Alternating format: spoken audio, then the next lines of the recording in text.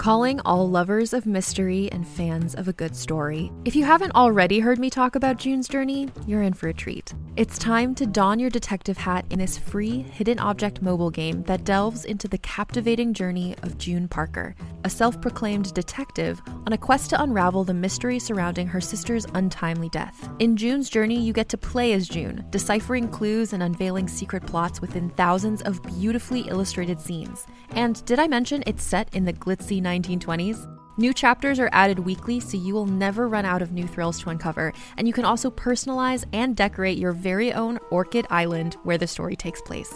How sharp are your detective skills? Find out when you download June's Journey on your Android or iOS device, or play online via Facebook Games. Your detective journey awaits.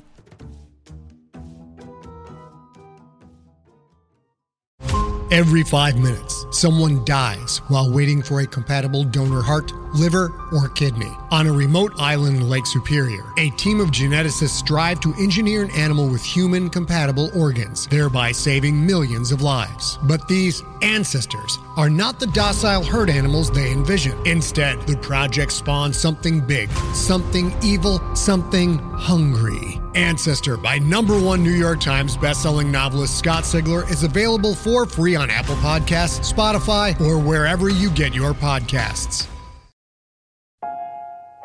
Welcome, friend. Follow me. We're going somewhere dark, somewhere dangerous. Most people would never dare enter the place we're going. There's no telling what horrors we'll find, what terrors we'll uncover. Don't say I didn't warn you. We might discover terrible monsters lurking there. Be careful, they could follow you out. Or maybe they're already inside you. Are you afraid?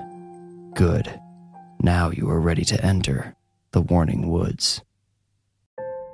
Lena Grau had been trying to convince her parents to let her sleep over at a friend's house for nearly 2 years. They always told her she wouldn't have as much fun as she thought, that she would be homesick. But Lena didn't believe them, of course. At 10 years old, she couldn't imagine anything more fun than camping out in a friend's room, eating snacks and whispering secrets to each other well past bedtime. By the time she turned 11, most of her friends had slept over at each other's houses at least once. Some of them had standing invitations to do so every weekend. Lena's jealousy grew, and so did her frustration. She finally told her parents she wanted to try even if she did get homesick, as unlikely as that was. She couldn't imagine longing for her family's old trailer home while staying in one of her friends' big houses. Her parents had looked at each other uncomfortably, and Lena understood there was more to their hesitance than concerns about her homesickness. "Lena, we just don't know your friend's parents that well," her dad had told her. "Why don't you have someone over here?" her mom offered. "Who would want to come spend the night in a dumpy trailer?" Lena retorted. "Lena, this is our home," her mom scolded. "Who says there's anything wrong with our trailer?" her dad asked. Lena adopted her most incendiary tone and said, "I do." Her parents withheld the venom boiling behind their lips, not wanting to give in to the turmoil their daughter was trying to create. They both had to work hard to scrape together enough to pay for their humble home, and to be told it wasn't good enough by their ungrateful child stung. The smarting wound was made worse by reality. Dumpy wasn't an unfair description of their trailer. Finally, after the tension had built so long it threatened to explode, Lena's dad said, "We're not comfortable sending you to the house of a stranger for a whole night. That's it."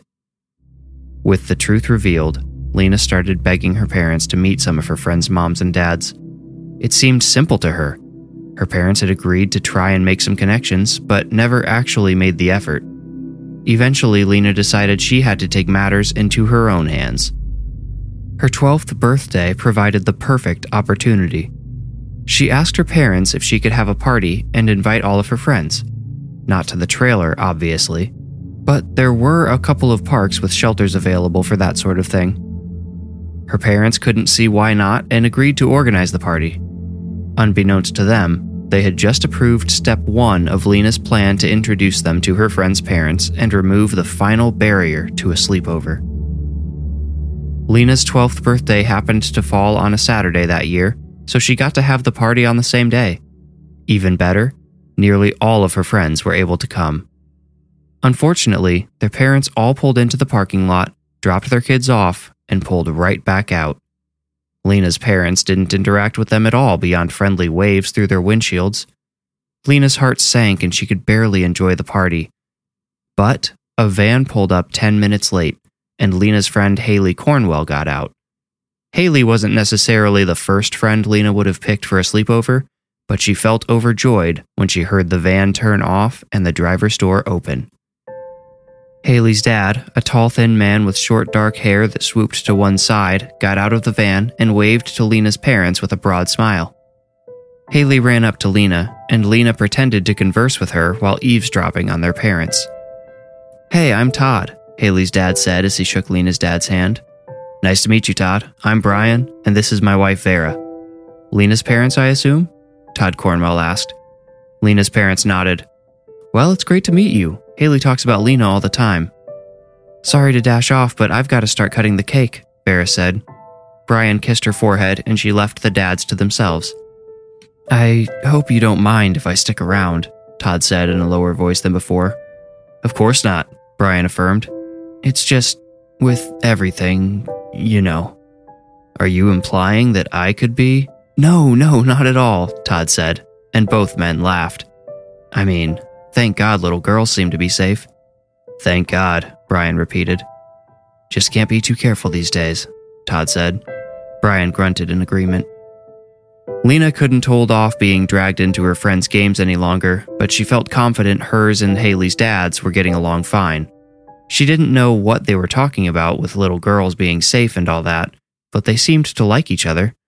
Todd Cornwell stayed through the whole party, and Haley was Lena's last friend to leave. "Hey, Dad, can Lena stay over tonight?" Haley asked Todd in front of the whole Grau family. Todd shrugged and said, "Yeah, sure, as long as it's okay with her parents." At this, he looked up at Brian and Vera, who looked as if they had just been told the sky was falling. Todd opened his mouth to say something to Haley, but before he could, Brian quickly injected, "We'll talk about it on the way home. Could I get your number?" The dads exchanged numbers, and the families went their separate ways. The Graus had a tense drive home. From Lena's perspective, all the boxes had been checked. Her parents had met her friend's dad, and they had gotten along great. There shouldn't have been anything else preventing her from spending the night at Haley's house. "He seemed to like me," Brian said to Vera. "Like, he really liked me. Know what I mean?" "Oh, stop it," Vera chided and smacked his shoulder. Brian laughed. "I'm just saying." "He's married, Brian. He has a child." "You're right. What an excellent cover," Brian said, still laughing. "Will you stop joking around and tell me if I can sleep over at Haley's or not?" Lena demanded. "You're right. That was a fun party. You're welcome, by the way," Vera mocked. Yes, it was lots of fun, thank you. But for real, can I go?" Brian and Vera looked at each other for an excruciating moment. They seemed to be transferring messages back and forth through their eyes like aliens. Finally, Brian exhaled loudly and said, "I suppose we could give it a try." The words had barely left his tongue before Lena started cheering, Thank you, Daddy, thank you." To Vera, Brian said, "I'll give them a call when we get home and make the arrangements, if they're still open to having her." Both of Lena's parents went along to drop her off at the Cornwells that evening. Vera wanted to meet Mrs. Cornwell too, just to be thorough. They went after dinner so that Lena wouldn't have to be fed. When they arrived at the Cornwells' pleasant suburban home, Haley's eyes widened with joyful anticipation. "Their house is so nice," she gasped. Her parents quietly simmered. Marissa Cornwell opened the door for them. She was a short but stunning woman with silky black hair and warm eyes. She invited them in with a wide smile, and Vera nudged Brian when she saw he bore an abnormally large smile himself. He blushed and lowered his head slightly as they entered the home.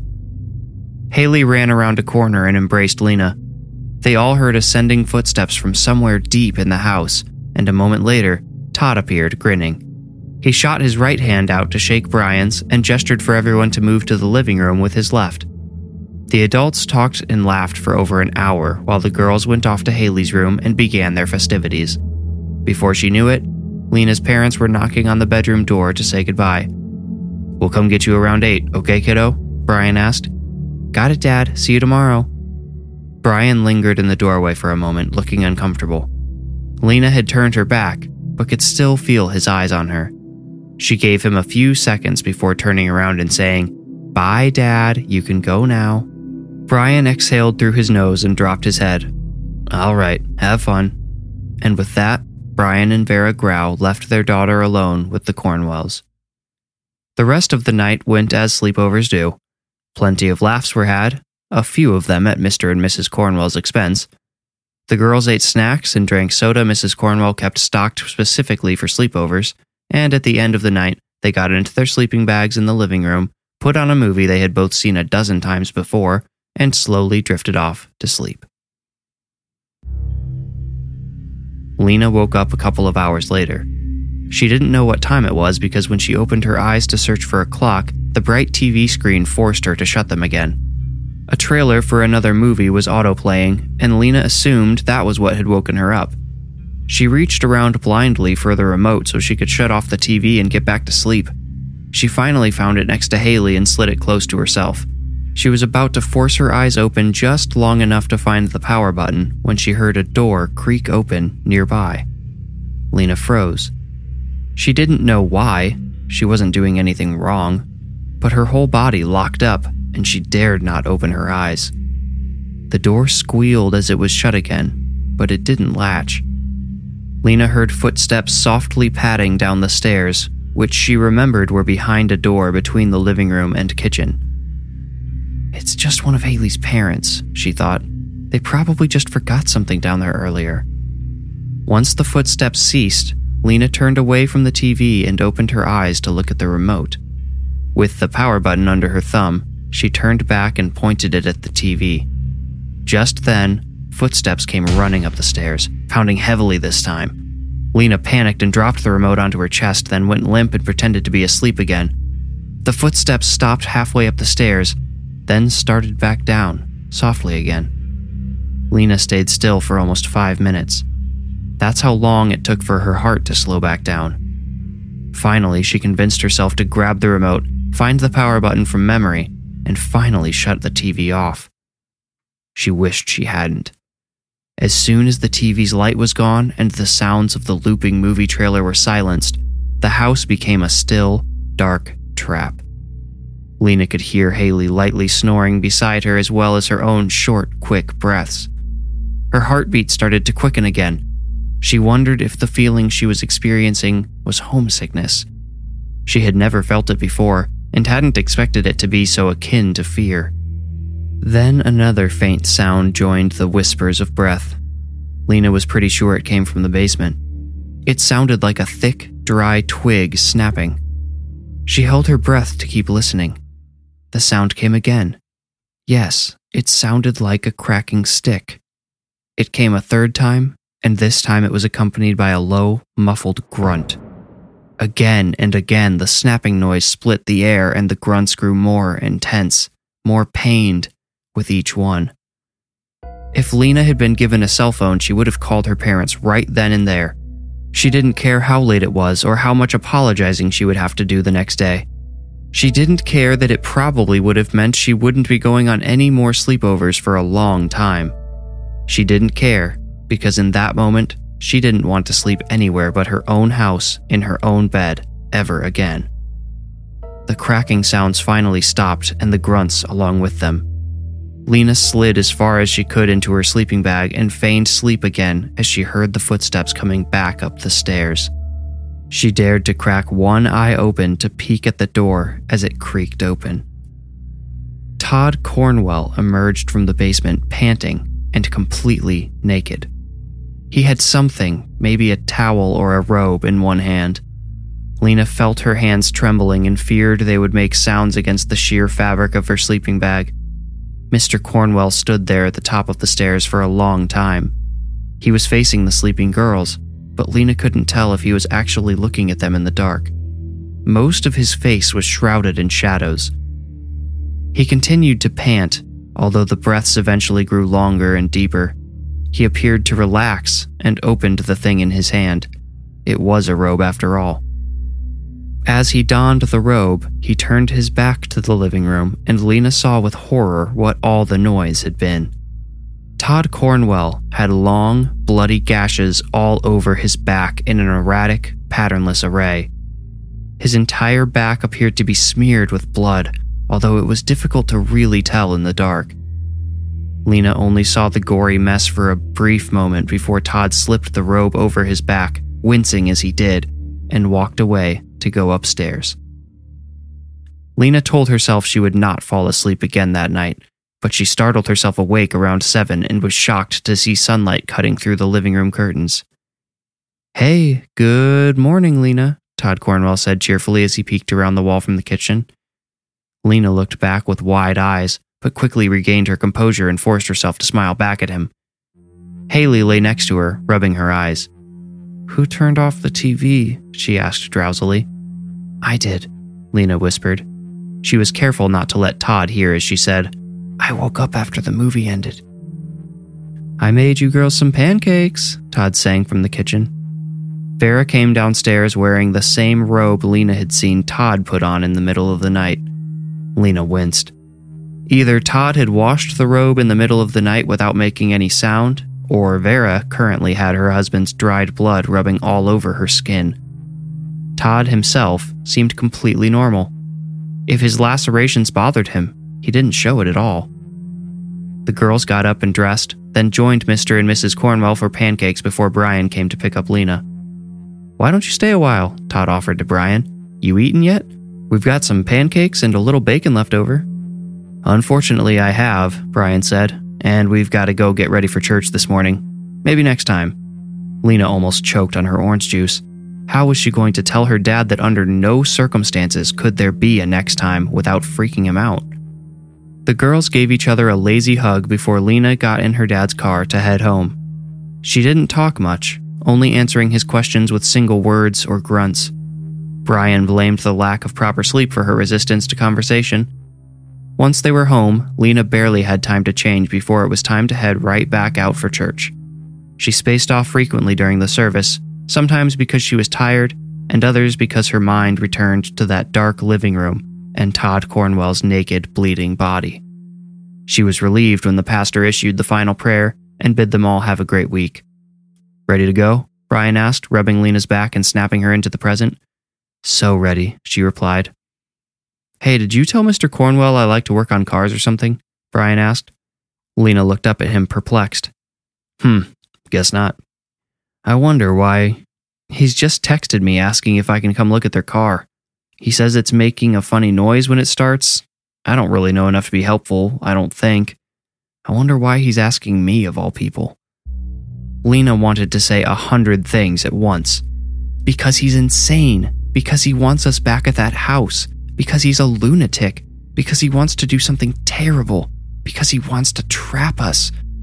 When Lena said nothing aloud, Brian shrugged and said, "Well, I'll tell him I can come by this afternoon, but I don't know what—" "No!" Lena shouted more harshly than necessary. Brian and Vera startled and looked at her wide-eyed. They looked apprehensively at the other families gathering their things to leave. They received a few disapproving glances in return. Come on. Why don't you follow us to the car?" Brian said. They started walking across the parking lot, and Brian asked in a hushed tone, "Did something happen last night, Lena? Did Mr. Cornwell do something he shouldn't have?" Lena took a while to answer. It was the way her dad had phrased the question that hung her up. "No," she finally said. "You just seemed really tense when I picked you up, and now that little outburst when I mentioned him. You know you won't get in trouble if you tell us, right?" asked Vera. Would they even believe her if she told them? She had seen it with her own eyes, and it was still difficult for her to believe. "I know," she said. "Thanks, Mom." Lena got out of her stuffy church clothes and fell right onto her bed when she got home. She hadn't intended to fall asleep, but that's what happened. It felt like she had blinked and the light in the room changed. She looked at her alarm clock and saw she had been out for almost 3 hours. She rubbed her eyes and walked out into the kitchen. She found her mom preparing a roast while humming along to Hosier. Her dad was nowhere in sight. "Where'd Dad go?" Lena asked. Vera Grau shook her head in mock disdain and smiled at her daughter. "Well, your dad thinks he's a mechanic now and ran off to help his new friend fix a car." "Mr. Cornwell?" Lena asked. "Yep, I went ahead and offered for Mrs. Cornwell and Haley to come over here while the men break the car even worse than it." "Mom, no!" Lena shouted the same way she had at church. "Lena," Vera scolded, "I know you're ashamed of this house, but it's not that, Mom, I swear. Dad can't be alone with Mr. Cornwell, okay? He just can't." "What has gotten into you, child?" Vera asked. "Are you sure everything went okay last night?" Lena couldn't take it anymore. She didn't care if her mom believed her or not. Her dad was in serious danger. She knew it in her gut. She told her mom everything that had happened during the night, from hearing the sounds to seeing Todd Cornwell sneak back upstairs with his wife's robe. By the end of her story, Vera had gone pale. "Go get in the car, please," she said. "But I thought Dad took it." "Damn it! Oh, damn it!" Vera yelled.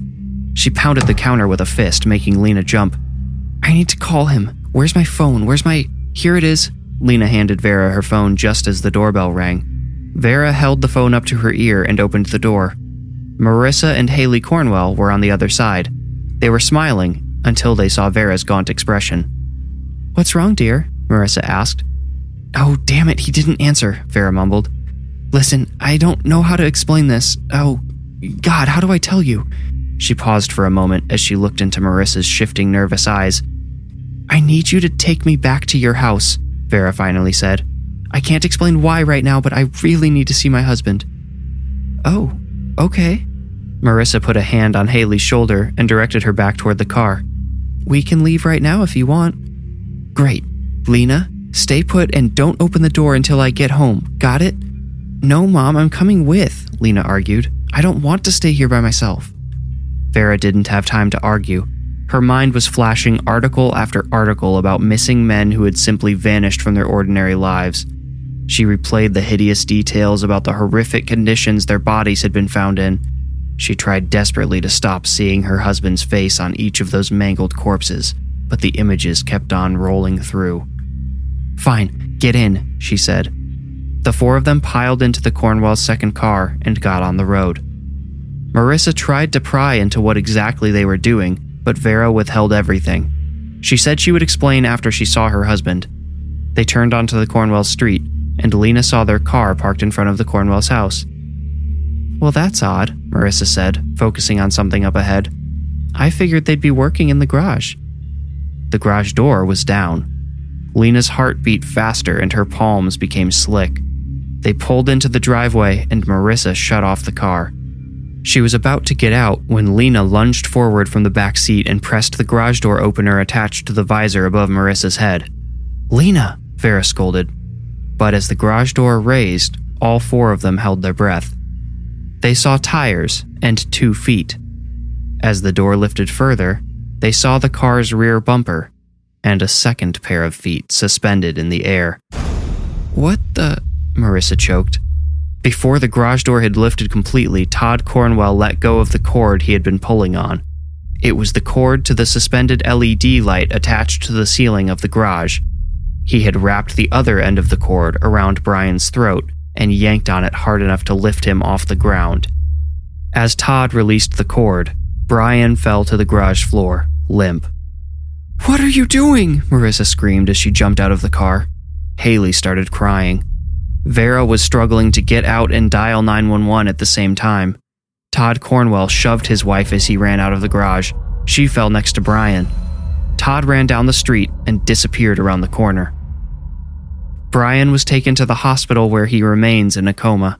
He was barely alive when the paramedics arrived, and they said if he had been suspended for even a few seconds longer, he would have been gone forever.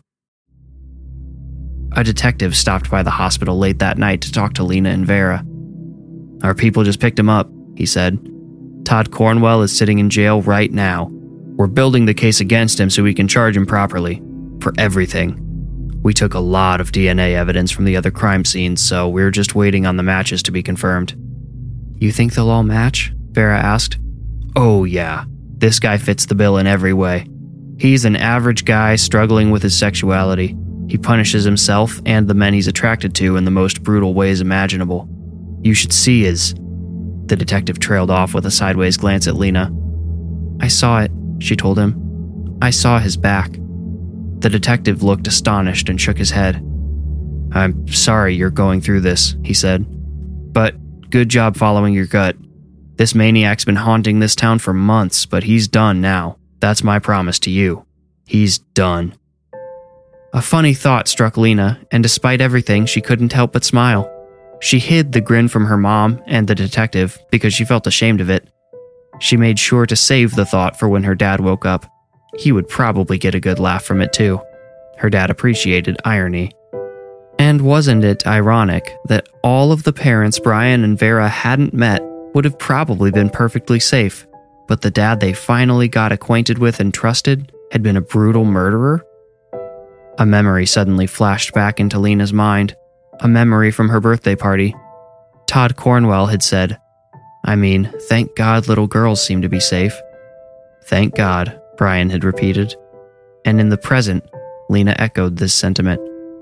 Although, it was hard to thank God while looking at her dad's pale, expressionless face. He had to wake up, and once he did, then she would thank God. "Well, thank you both for your time," the detective said, standing up. "Take care of our star witness. We might need him to put this guy away for good." "We will," Vera said. Mostly to Lena, she said, "He'll be awake soon. I know it."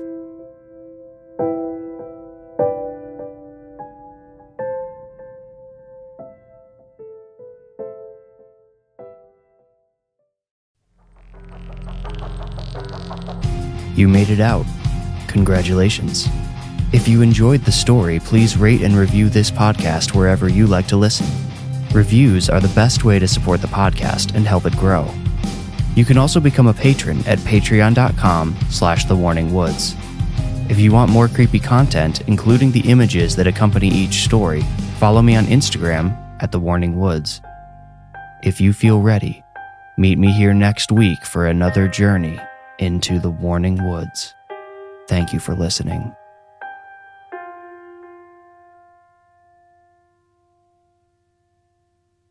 Hey there, it's Rachel Ballinger, and I am extremely excited to invite you to Rachel Uncensored. It's my podcast where I sit down and get real with my friends and celebrity guests, where we talk about all sorts of topics. And sometimes we might be under the influence when we do so. We cover things from personal stories to hot button issues. And it's the only place on the internet you can find an uncensored version of me. It's a side of me that you might not have seen before because it's not the most family or brand friendly. But don't worry, I'm still sort of slightly a decent human being. If you're intrigued, then make sure you check it out. New episodes drop every Wednesday. You can find it on Apple Podcasts, Spotify, or wherever you listen to podcasts. Trust me, you won't want to miss out on the fun and candid conversations we have here on Rachel Uncensored.